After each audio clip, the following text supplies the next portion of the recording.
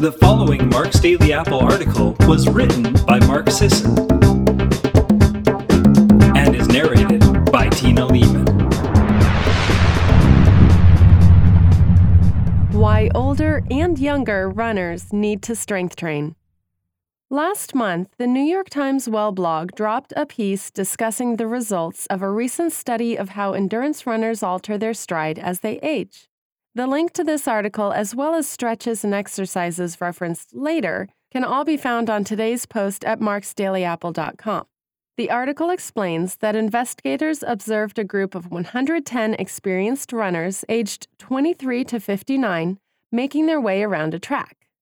Runners under 40 tended to display greater lower leg activity as they ran, whereas runners over 40 showed impaired lower leg activity.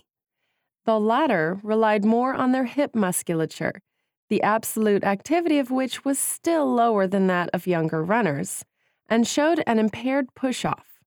They had weaker strides and didn't rise up as high off the ground. Overall, the older runners used their ankles and calves less without increasing hip musculature activity to cover the difference. They just got slower. The study has limitations. This study was a brief snapshot in time, rather than a decades-long study of how the same runners changed their stride over the years. But it was quite clear.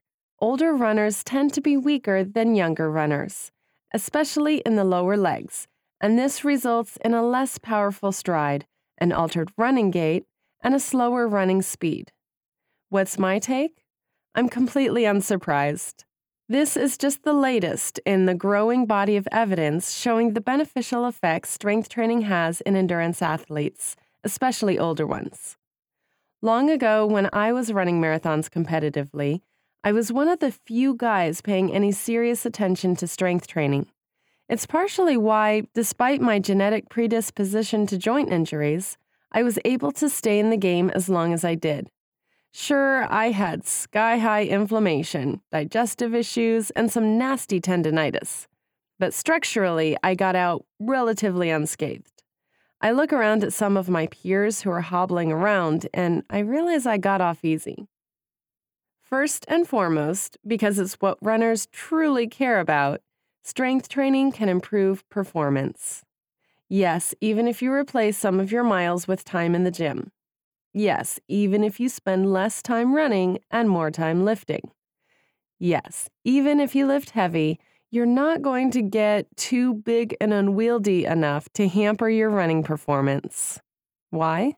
Strength enables optimal positioning. When you run long distances, you get tired. That's unavoidable. Fatigue is a fact of running life, and dealing with it is the name of the game. If you're deadlifting once a week, your trunk musculature will be able to support the proper upright spine during long runs. If you're not strength training and your lower back is a weak point, as it is for many runners, your body will reduce power output to protect you from injury. By strength training, you'll increase your resistance to form degradation and increase your power output. Strength actually increases endurance. Lifting heavy things makes the muscles doing the lifting more efficient at what they do. That includes running long distances. And as the New York Times article showed, a distinct lack of lower leg strength may be causing the performance deteriorations associated with increased age. Strength improves your finishing kick. It's a pivotal moment of any race, the finishing kick. You're coming up toward the last leg of the race. You're exhausted. You want to quit. But what about that poser just ahead of you who's been leading the entire race? He's right there. He's within reach. You can totally beat him if you just summon a burst of strength for the final few hundred meters and go all out. The guy who strength trains every week is going to have the explosive power necessary to make the final kick happen, even when fatigued at the end of a long endurance effort. Strength reduces unnecessary stress. My friend Dr. Kelly Starrett, master physiotherapist and author of Becoming a Supple Leopard, notes that the optimal positioning provided by strength training can actually make running less stressful. Superior strength allows runners to keep an upright posture throughout the stride pattern, even as you fatigue in the latter stages of a workout. Rather than droop the head forward, roll the shoulders, tuck the pelvis, and constrict the breathing apparatus when fatigue sets in, strength training allows runners to maintain the power pose. This minimizes the fight or flight stimulation from the workout and speeds recovery by reducing unnecessary added stress that has nothing to do with the actual training effect. Strength training improves resistance to injury. For many reasons, lifting heavy things increases your resistance to common running injuries. First, strength enables good positioning and maintenance of proper technique. Bad positioning and poor technique is what ultimately causes most degenerative injuries that occur in runners. Second, strength training increases the injury resistance of joints and connective tissue. Running puts a huge amount of stress on the knees, ankles, and hips. Lifting heavy helps prepare your joints for some of that stress, and it may even help you recover from existing damage. Just last week, a paper was published showing that high-weight, low-volume strength training may heal degenerated discs in the back. Third, strength training improves bone density. Long-distance runners consistently have lower bone density scores than age-matched athletes from other disciplines like sprinting, middle-distance running, and power athletics. One reason is that endurance training tends to burn the most calories and cause the most stress to accumulate, leaving little energy left over to devote to bone maintenance, let alone growth. Another reason is that except for the legs, endurance running is low impact. Our bones require the application of direct mechanical stress to stimulate bone density growth. Throwing in a couple sessions of heavy, relative to your capacity, strength training each week can really make up the difference and stimulate bone density improvements. Since older folks are already the population at the greatest risk for low bone density, older folks who are also endurance runners absolutely must lift heavy things.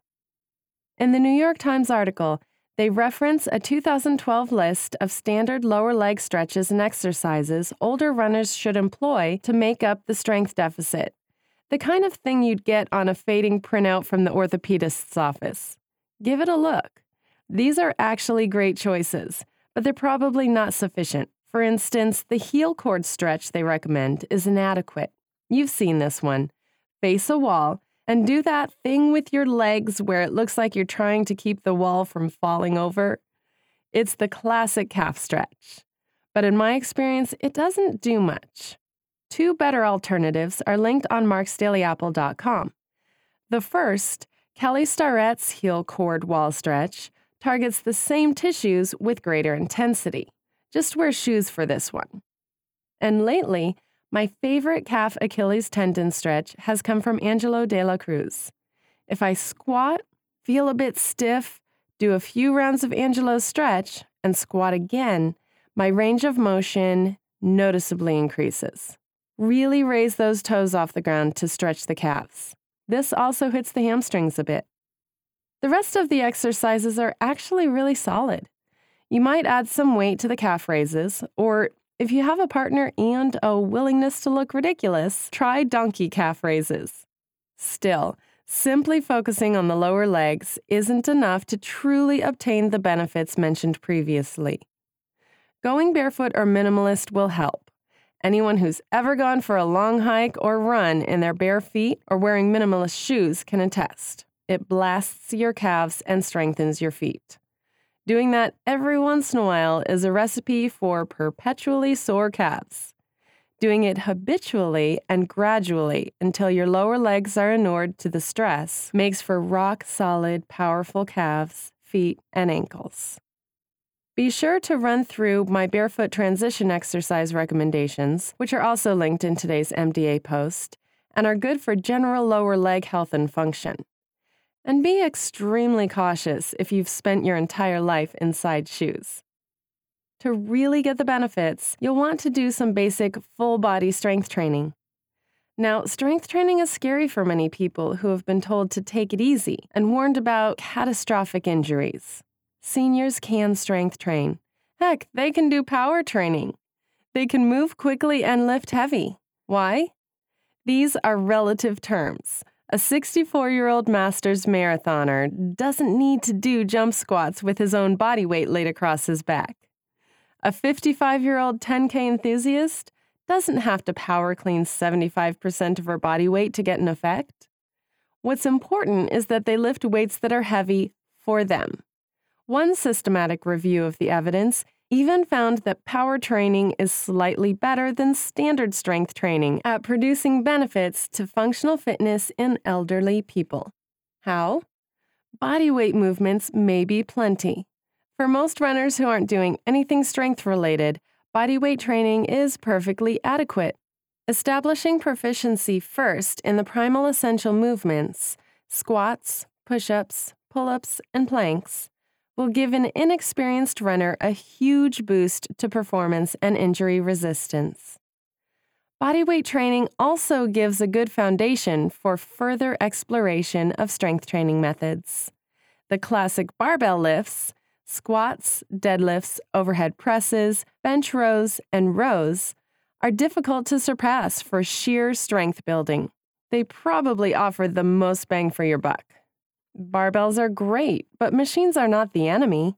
While I'll always celebrate the aging runner who wants to squat and deadlift, the leg press and hack squat machines are both excellent choices for building real strength without requiring the mobility of the barbell movements. Single leg and single arm training, unilateral exercises, build strength and offer a unique stimulus without requiring the loads inherent to bilateral movements. Instead of squatting with a 200-pound barbell, you can do reverse lunges or rear foot elevated split squats with a 50-pound dumbbell in each hand. Whichever you choose, go high weight, low rep, low volume. Keep sets short. Take breaks. It's better to do 5 sets of 3 reps with slightly more weight than 3 sets of 5 reps with slightly less. You're not trying to get huge. Well, maybe you are. You're not trying to destroy yourself and ruin the next day's run. You're looking to enhance your endurance work with smart, targeted strength work. In my upcoming book, Primal Endurance, I'll lay out the optimal way for endurance athletes to strength train for performance, injury resistance, and longevity. For now, though, just go lift. Any endurance athletes out there? How do you use strength training to improve your performance? Let me know, and thanks for listening. Hey, this is Mark Sisson from Mark's Daily Apple. At my blog, I talk a lot about healthy eating and why what tastes good should also be good for you. That's why I created Primal Kitchen Mayo, the first avocado oil-based mayonnaise that contains only the most nutrient-dense, all-natural ingredients. With avocado oil, organic cage-free eggs, vinegar derived from non-GMO beets, and a dash of salt, you can use Primal Kitchen Mayo with reckless abandon. While supplies last, if you go to primalblueprint.com and enter free book at checkout, you'll receive a free copy of my famous Healthy Sauces, Dressings, and Toppings cookbook, along with your purchase of any 3-pack of Primal Kitchen Mayo. Healthy mayo? Hey, who knew?